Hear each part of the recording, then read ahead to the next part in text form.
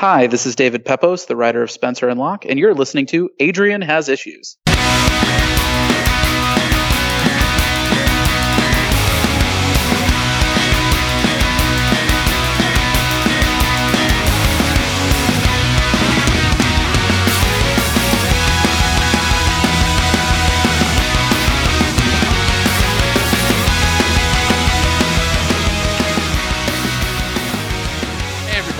This is Adrian Has Issues. I am here at Eastside Mags in Montclair, New Jersey. It's always a pleasure to come back to the store, which, of course, shout out to Jeff and the staff here for letting me once again run my mouth in their shop. But today I'm joined by some really awesome guests. So, actually, as it turns out, you're both from Jersey originally? I am. Criss, are you from Jersey? I'm from Jersey. All right, cool. Yes, the answer is yes. Actually, here, pull up a chair if you want. Come on, we can share. So this is actually fun because now I have two creators here, both from Jersey. One on the East Coast and the other now in the San Francisco area. But I'm sure you've heard about the book, Dead and Kids, Source Point Press. It's one of those books that is getting a lot of acclaim. Completely undeserved, by the way. It's a terrible book. I beg to differ, but it's been selling out like mad. And, well, like Criss mad?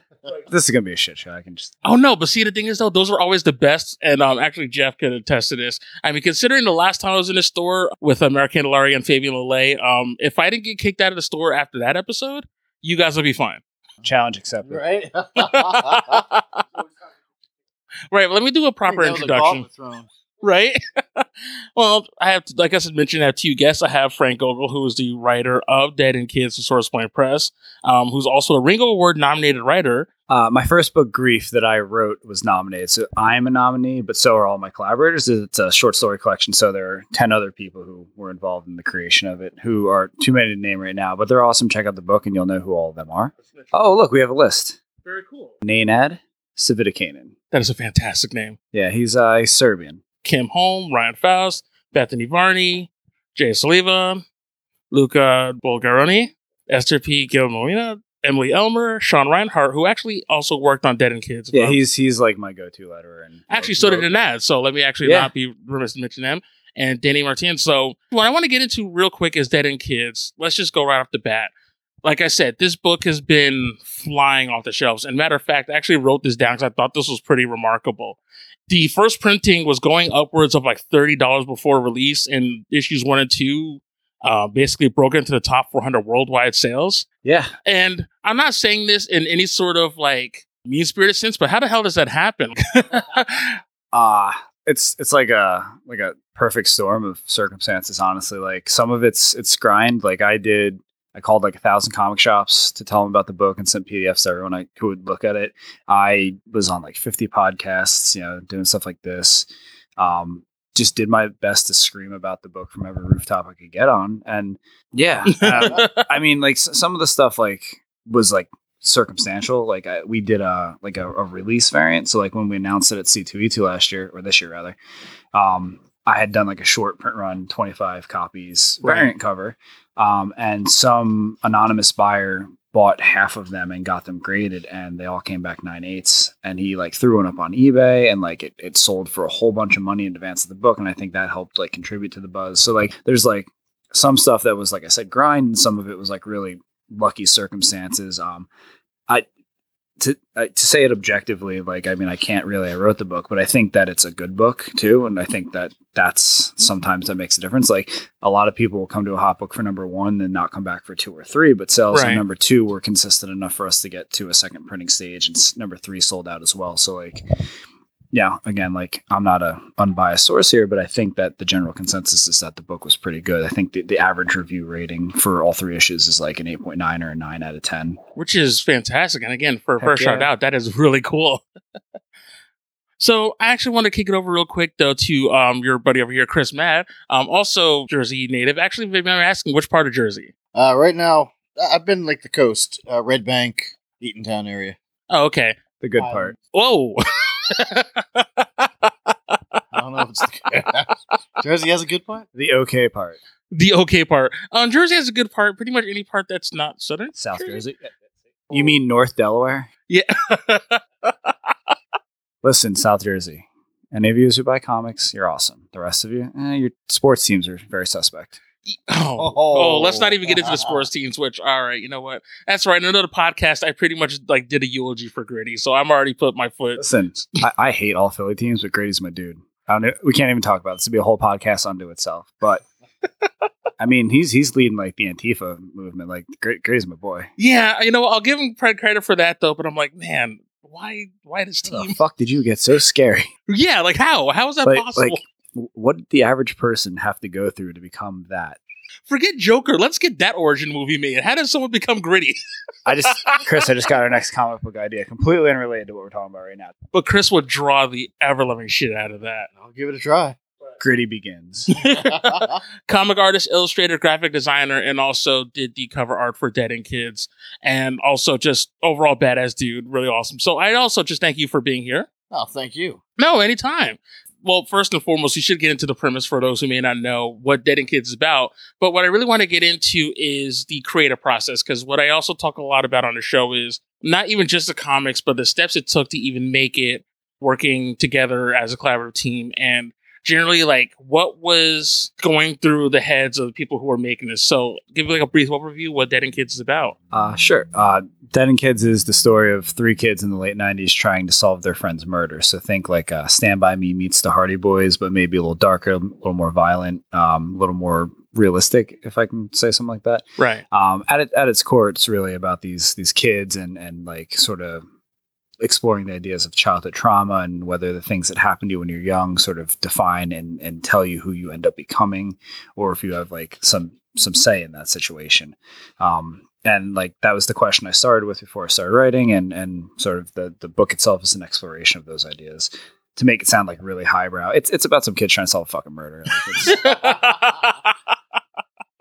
No, man, you got to sell the book though. But that's a great premise. I mean, Stand By Me, it's still one of my favorite movies. Yeah, it's Stand By Me for kids who are my age, like, or guys who are my age now. I'm not kidding anymore. But like, I grew up in the late 90s and early 2000s, and like, we haven't really had our sort of time period coming of age. You know, we got Stranger Things for the 80s kids and Goonies for the 80s kids, and like, yeah, we got like what's that show with Ralph Macchio, fucking Fred Savage. Was it the Wonder Years? It's the fucking name of the first issue. But that was for like people in the early 90s, but about the late 60s and 70s. So like I love stuff like that, but it also pisses me off because like, you know, you get to the end of Stand By Me and you find out these kids who just went through this whole big thing end up not being friends anymore. Yeah, and that was terrible. Like, and then the same thing in Sandlot. Like, at the end of the summer, we all fucking moved away and never talked again. And Mikey got stabbed in the neck in a McDonald's 20 years later. Like what was that? Like as a kid, I'm like, this is great. Like we're all afraid of the dog. They get the ball, like they become friends, and then it's like, half the like team got like wiped out in like a war or something. Yeah.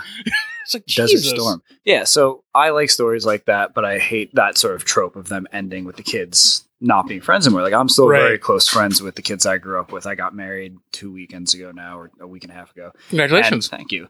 But one of my groomsmen was my best friend growing up. Like, I mean, like I'm still tight with the kids I grew up with, and that, you know, these other coming of age stories don't really speak to my experience. Like that, you know, we stayed friends, and like, you know, the idea that best friends means best friends forever. And so that was another thing I was sort of looking to explore. It's a selfish story. It's about like what I wanted to see in a book.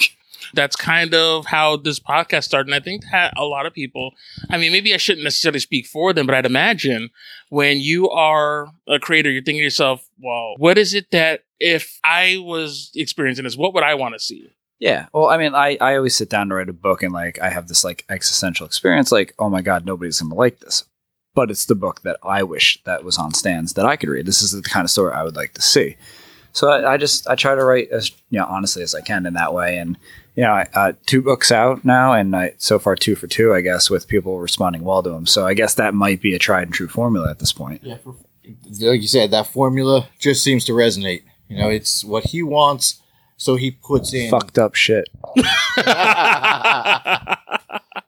He puts in the effort to make it resonate with people. I think there's something to like exploring stuff that is emotional. Like, I mean, not for nothing, most of the comic book reading community up until just recently was largely male, right? Right. And as a society, not to get all woo woo and whatever about it, but like we're generally trained not to be emotional and not to like deal with things in an outwardly sort of vulnerable way. And like the stuff, like I wrote a book called Grief, and it's about the grieving process. And I wrote about kids who are best friends, you know, dealing with the death of their friend. And like, these are not tender topics, but like, you know, tough topics and require a level of vulnerability. And, you know, I don't know if it's resonating with people, maybe this is something that is worth exploring more. Right. And we on the show have said this a lot to other guests. And I think you have guests other than me. I'm sorry to say, I'm done. He's done. He's like, I thought this was the first episode. Jeff, you promised this was the first one. He found out that this wasn't the very first episode of Adrian Has Issues. I thought this has issues with Frank. Number 1. Oh, are we rebooting? Are we just doing renumbering now? Yeah, well, it works for Marvel. Sorry, Marvel. I didn't mean that. I didn't mean that, Marvel. Please hire me. Is that what I've been doing wrong? Have I not been rebooting enough with new numbering? I mean, if you want a sales bump, all new, all different. Adrian Has Issues, but it's like me. But it's the same issues. It's just, yeah. all new. All new. X now again, men. Like it's fine. Listen, like House of Adrian, the powers seriously, of Adrian. Marvel, hire me, please. Oh, but that's great. But no, like getting off topic, man. I don't care. Like speaking of one of the last times I was in here, actually both times, you know, I enjoy doing an interview, but at the same time, I also want to have a conversation because to me, I think that's more interesting. And Q&As are cool, but you know what though? I want to know you guys. Of course, you have to like let people know about your work, and so you have like these very kind of like pointed things to mention. But you know what though? Look, if someone wants to talk about a wrestler who like flips people over with his crotch, then we could talk about that. Or yes, let's talk about that. That sounds awesome. Oh yeah, it was Joey Ryan, one of the last episodes I did in here, and there was also another episode where I was told, shout out to Joe Caramagna, where I was like, you know what, I'd rather just talk about hockey. I'm like, I'm good with that. I'm just hoping, the Bruins win the cup this time. Is all I'm saying. Yeah, choke in the end. Anyway. Well, yeah, like I was saying, though, I think as far as the new crop of comic book creators and readers and just even stories that have been coming out, that seems to be a through line, whether it even be like a big 2, big 3, whatever comic verse, or even like a creator owned, there needs to be some sort of emotional attachment to it. And I think what's also cool is, like you had said, I mean, it's not cool, but it is unfortunate that growing up, a lot of us, and, you know, even growing up with me, it's like, guys were told we're not supposed to be that. We're not supposed to talk about our emotions. I don't cry. Fuck that. Yeah, there was no way I cried like 3 times during Avengers Endgame. But is that all? Oh no, like all the times. But I think it is really important to show that, you know, even with readers, like this is something that you also go through, and it's something to not really be ashamed of. And I think that in small steps, the more we kind of show that, especially with art, that'll kind of come through more and more. So I think that's really cool that, you know, in your way, you've expressed that through your work. Yeah. I mean, I think we were just joking about all the new Marvel number 1s, but I think at least part of the problem with any new number 1 that ends up failing is there's sort of like, you have a cool premise, like, you know, 3 kids trying to solve a murder in the late 90s, and it brings people to the book and they check out issue 1. And then you don't give a shit about the characters you're reading about. It's all style and no substance, or it's not connecting, and then you don't come back for number 2. So like a cool hook is great, but like if you don't have characters people give a shit about, they're not coming back for number 2. And one of the things I worked really hard on in the first issue of this was to, in 1 page each, really introduce you to each of these characters and make you care about what happens to them. Right. And if you don't care about the characters, then that was the point. Like, they are the book. Yeah. It's called Dead End Kids, not Dead End Cool Story. Dead and Cool Story. That sounds like a lot of comics I read growing up. It's the 90s. They're coming back too. A lot of shoulder pads, a lot of pouches. Get ready. I did not put enough shoulder pads in this book. Honestly, I can say, and I'm not trying to critique your work, such what you hear, but you know what? I'm sorry, guys. I don't see any shoulder pads. There's no pouches. There's no eye patches. No one has gotten the greatest 90s reference on the first cover that Criss totally did on purpose. Can you see those characters' feet? Wow. And that's all I'm going to say about that. Hey. So let's quick it over to Criss, if you don't mind, real. Because I actually also, another thing I want to talk about is the creative journey. And again, you know, you being relatively local, what's your background, and, you know, how, as far as, you know, you getting into art and illustration and eventually meeting this guy? Getting into art was, I didn't get into it. I just did it. It was just something for me to keep me quiet. Here's a pad, pencil, go be quiet over there in the corner. And I could sit there and draw, you know. It wasn't good, but it kept me quiet. But it wasn't something I ever thought to pursue. I wanted music. And I tell everyone this, you know. When I was first getting into comics, I also had a band. And I was thinking, oh, wow, this is cool. All this artwork's great. Man, Spider-Man, McFarlane. But I could draw at a drawing table or sex, drugs, and rock and roll. Right. Which is more attractive. Why not both? Back in the 80s, you couldn't do both. You didn't have that. Right. It's paper or Coke. One or the other. I'm glad you made the right choice, personally. But getting into graphic design was just, I got hired to do some lettering at an awning company. And they sat me down with a computer. They wanted to start doing computer graphic. They said, here, take this home for the weekend. Learn it. It was Corel 2. Oh, wow. At the time. Yeah. And that was that. Bit of a throwback. Nice. I'm dating myself. Actually, I am kind of interested about the music part as far as the band. How long were you in the band for? I played in a band up until 2000. Okay. Somewhere from like 86 to... I was in a couple different bands. Hey, Chris. Recorded a few albums. I was born in 1987. I was born in 84. Who's counting? Well, I just wanted to let him know that he was in a band before. Oh. See, now you brought the... Yeah, see, basically he's telling me that he's the same age as my first child. Oh, my God. I feel like we're breaking a lot of new ground here. I feel like this is therapeutic.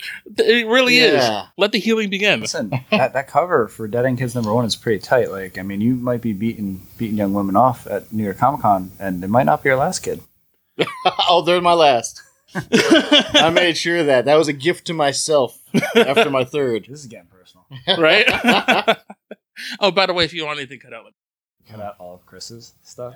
Wow. Are we gonna like mix down his bass like he's like he's Jason Newsted, just mix everything down where you don't hear him anymore? Let's edit it together in such a way that he says things that he didn't actually say. Yeah, I don't have much of a filter, I guess. That is appropriate. I think it's befitting of growing up on the East Coast. You just don't have one. I can attest to that. Yeah. The trick is to just hone it where that way you don't sound like an awful person. But yeah, as far as like the music, he said he had been in bands up until the 2000s. Released a couple albums. I'm actually, if you want me to ask, what band was this? Just a bunch of different ones. I played with I had my own band, Insidious Threat. I was with a band called Mercy Circle, Monster Magnet. I knew the singer. I played with him when they first started. He was actually working at a comic book store when I met him. Aha, everything comes full circle. Yeah, see, exactly. That's why I always loved Monster Magnet, because it's like they were heavy, they were badass, but you can kind of tell deep down they were giant dorks. And I say that with absolute love. Agree. Yes. With that said, seeing as how maybe art wasn't something that you pursued early on, at what point then did you decide to kind of come back around to it and start like doing it on a more regular basis? 4.5 years ago, I started drawing, like where I wanted to draw. All right, I'm going to learn. I'm going to figure out. I was doing it therapeutic. I needed to do something with my time. Right. I was on a layoff from my day job that I hated. And I say that very lovingly because the owner of the place I work for is my best friend. He's the guy who actually got me into comics. And I said, all right, I started drawing and I wanted to give this a real shot. And I never went back to work. So I'm learning as I go. Actually, I didn't even get into your backstory as far as... You want to ask for my origin story? Yes, I have Chris's, but what's your origin story? What radioactive creature bit you? Not even that good. We were talking about this on the way up. I was born a month early on October 21st in 1987, but I did the math. I was a preemie baby, so I was a month early, and I was born, basically about 9 months after Valentine's Day. So, yeah, everyone else can figure out the rest of the details about my origin story. But when the birds love the bees, apparently they make babies and a stork delivers. It's a whole. I'm not really sure how this all works. I'm newly married. I'll find out soon. You'll find out when you're older. Yeah. But real talk. I don't know, I had what like a lot of people would describe as like a very hard childhood. Both of my parents had drug problems. We talked about that on the way over here too. But no, and my dad passed away when I was about a year and a half old from a drug overdose. And my mom raised me single and really sort of struggled with that back and forth. And I was adopted by my friend's family for a long time. And then when they couldn't take care of me anymore, I ended up in a group home, which is sort of like a modern day orphanage until I finished high school. And then, I went to college and, sort of life has been sort of in my own hands ever since then. But throughout like those first 19 years, like a lot of sort of messed up shit happened and like things that were beyond my control and things I really struggled with. And like I don't mean to say it's whatever to be dismissive of it, but like I really, I'm 32. Like I've processed and dealt and gotten forward in life. And like honestly, like a big part of writing my first book, Grief, was sort of revisiting a lot of that stuff that because I was a tough guy in America, I had to sort of sweep under the carpet and not really deal with. And like, I didn't deal with it in a healthy way. Like I didn't grieve the losses and stuff that I had when I was younger. And like I said, writing that book was in a lot of ways about going back and sort of doing that the right way as an adult. Right. But that's my very tragic origin story. Maybe not everybody has the exact same upbringing as either one of you, like, or even me, or even like Jeff here behind me. But there's a reason why people gravitate towards comics and to art and these characters, whether they be famous or not. Like that actually speaks to a lot of us. I mean, comics kind of saved me at a time. Sure. I'd also imagine it's not easy. Because you're not only making the story as kind of like almost a way to sort of deal with that, but it's also now being published and that's also being put out into the world. So people are reading that. So I'm not sure how much they're informed by it, but is that ever like intimidating at all? No.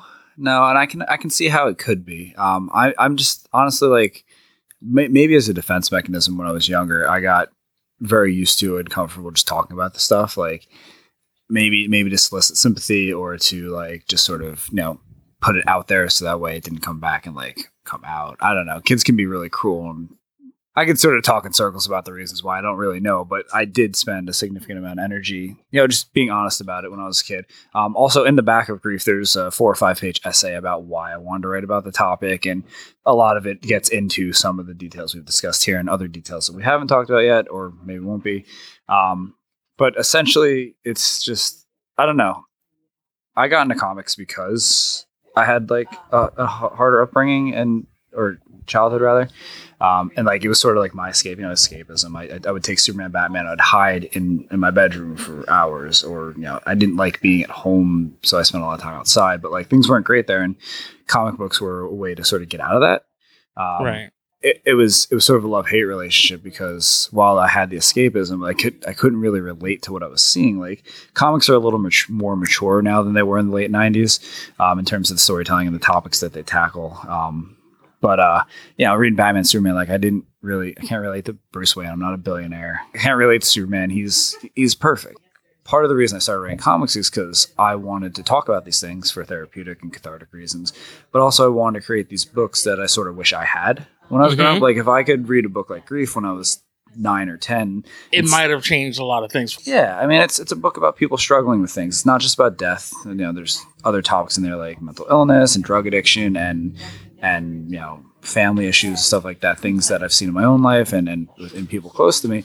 And if I had seen a book where other people are struggling and getting through it, I might have had like a healthier grieving process myself, and I might have been feeling a little more hopeful back then. So like I just honestly, like every time I sit down to write a book, it's really just me sitting down to write a book I wish existed.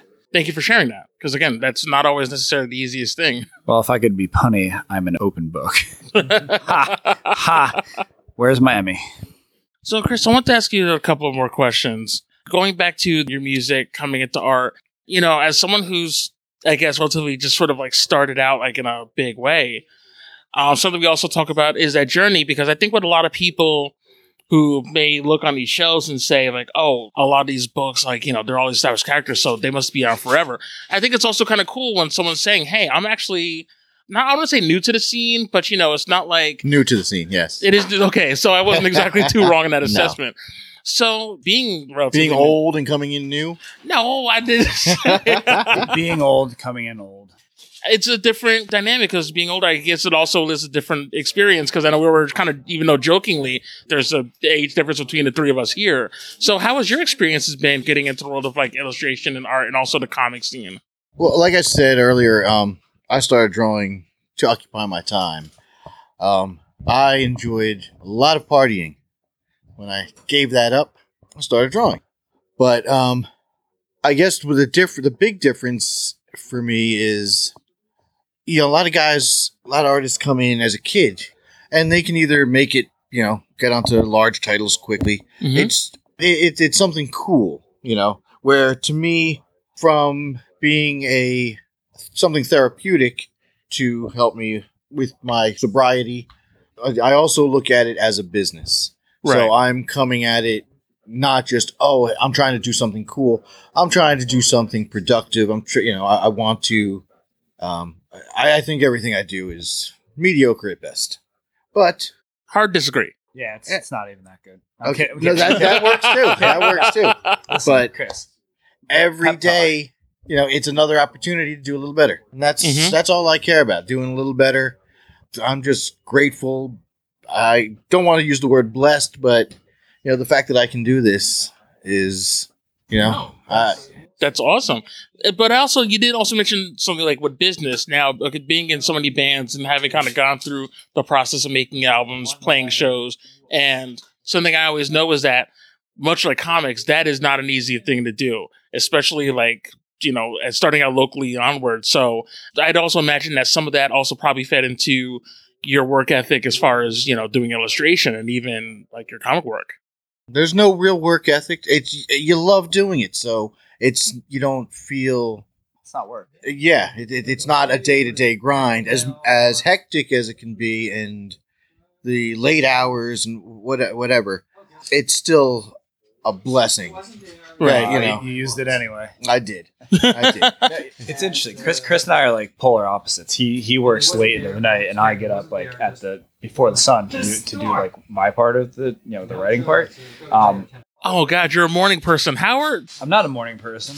But you gets up all early. Day person. I hate sleeping. I feel like I'm wasting time. Yes. Like and that's part of the drive. Like right. I get up early because I'm like I could be writing a comic script. Or I can be laying here unconscious, not living my probably very short life. No. The world is on fire. We're all going to die.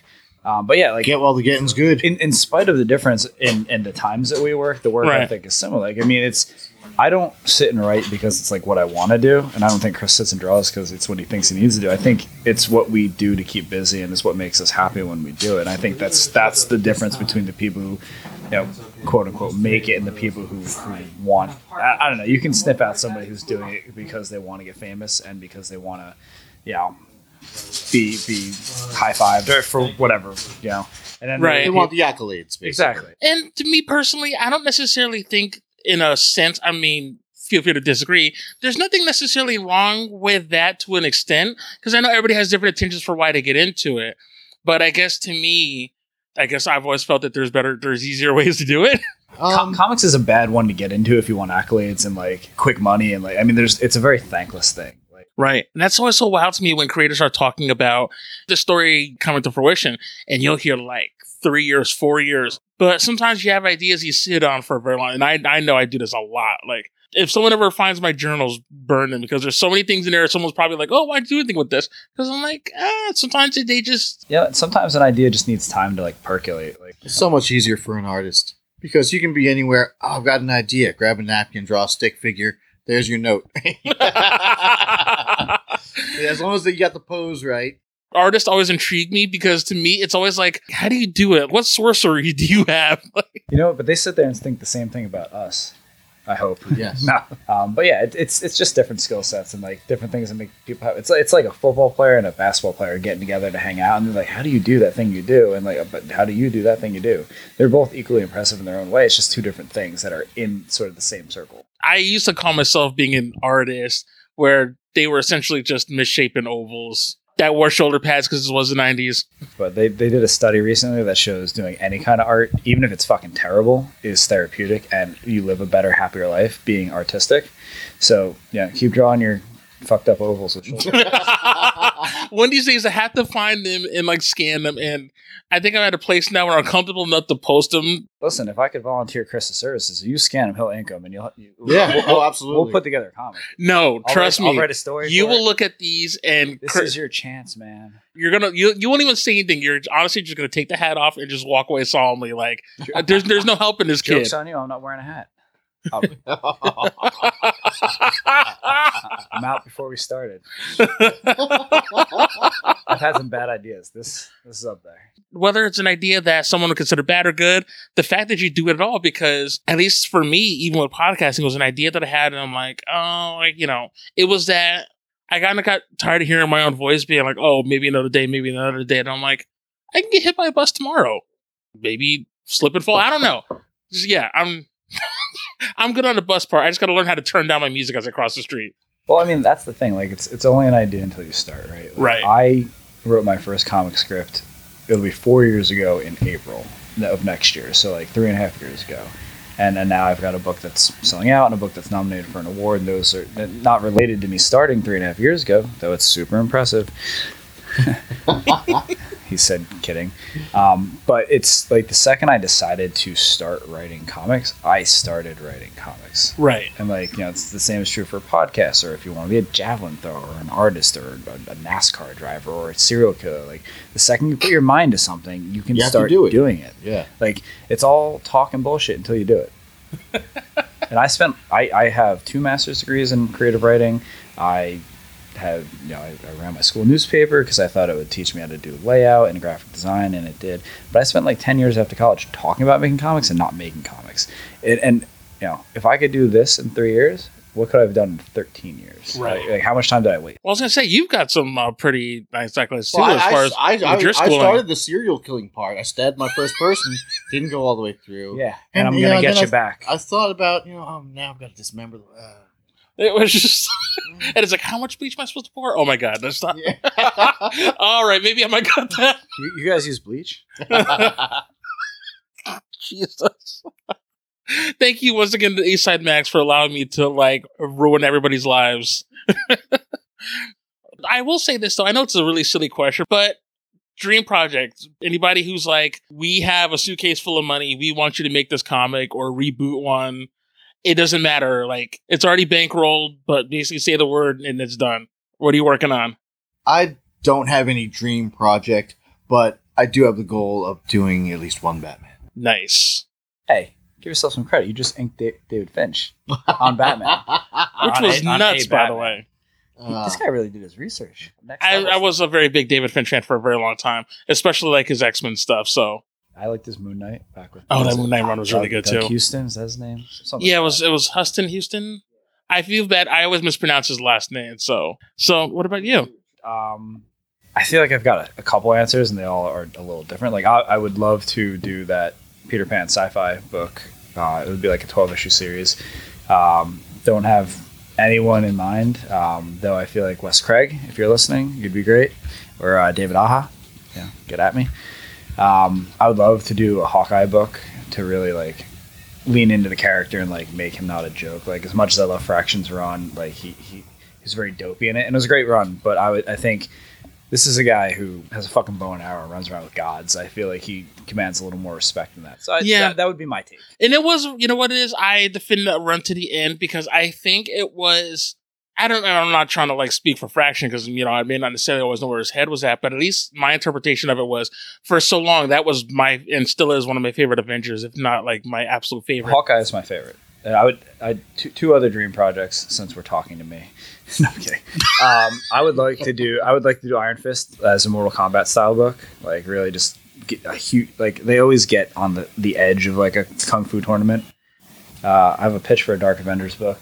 It's Sentry, Moon Knight, Namor, Quicksilver, like all the Justice League analogs, but the Marvel versions, but like the pissed off ones. It's just the first arc and the only arc is called Powder Keg, and it doesn't go well. Those are my dreams. Yeah, but Hawkeye would be a great one, and I think that run they kind of had to lean on it a little bit because for so many people, you know, I even heard this during the Avengers movies, everybody's kind of cracking on him. Hawkeye's the heart and soul of the MCU event. Yeah, Lemire's run wasn't bad either, though. No, I liked it. And actually, I own a page of Ramon Perez's art from it. They had those watercolor pages of the circus scenes. I've got some scenes of like some elephants doing like circus stuff and a couple other hanging in my apartment. Thank you guys so much for taking time out to chat with me. This has been an absolute blast. But before we go, something I always like to do, since is customary, is the shameless plugs. You got to do them. Let everyone know where they can find you, your work. Definitely let's plug Dead End Kids and what else you got going on. You can find me at Criss Mad on Facebook, Gone Mad Graphics, Instagram. All my stuff is just my name, at Frank Gogol, no space, FrankGogol. Instagram's my favorite. Twitter is a necessary evil. I'm on Facebook. I don't have like a fan page or anything because I don't know, it feels pretentious. But if anyone who's not a Nazi wants to send me like a friend request, that's cool. And if you guys want to try and pick up Dead End Kids, good luck. Trade's coming soon. Okay, the trades are coming soon. A few months. Working on it right now. Absolutely. Well, again, definitely feel free to check that out. Check out Grief. What do you have to plug? Adrian has issues. That's right. I know. I have tons of them. Yeah, Adrian has issues. With Frank and Criss. With Frank and Criss. This is episode 1. Oh, that's right. We're renumbering. No, it's the all new, all different. The season finale. Oh, wait, it's the season finale and a reboot, or are we doing the cliffhanger? Is will there be another season? I don't know. It depends on. If I were him, I would not have me back on this show. I don't know. We started. I'd be back though. Ah, see. I mean, you'd want me back. I know. Oh, absolutely. So it's gonna be you guys and not me. Fine. I'll start my own podcast with Blackjack. We're going back to the ovals. I'll start my own podcast. No, see, now that I've said that, I'm gonna have to produce the art one day, and it's just kind of like whatever cred I may have had. I will start my own podcast with Blackjack. He will draw his own ovals. You know what? Forget Blackjack. I forget the whole thing. Well, see, the thing is, we'll start with the new lineup. It'll just be me and Criss. And then you'll show up in, like, I don't know, maybe the annual, because everybody's like, is he coming back? Surprise guest star. Right? This is too meta for me. I can't do this. I'm out. All right. Well, that'll do for the all new, all different Adrian Has Issues.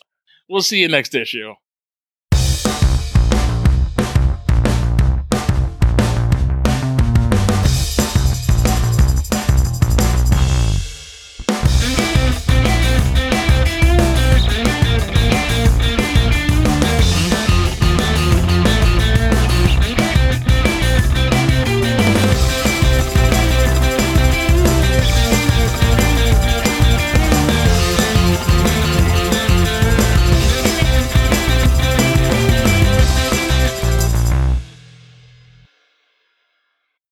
For more great podcasts, visit AdrianHasIssues.com.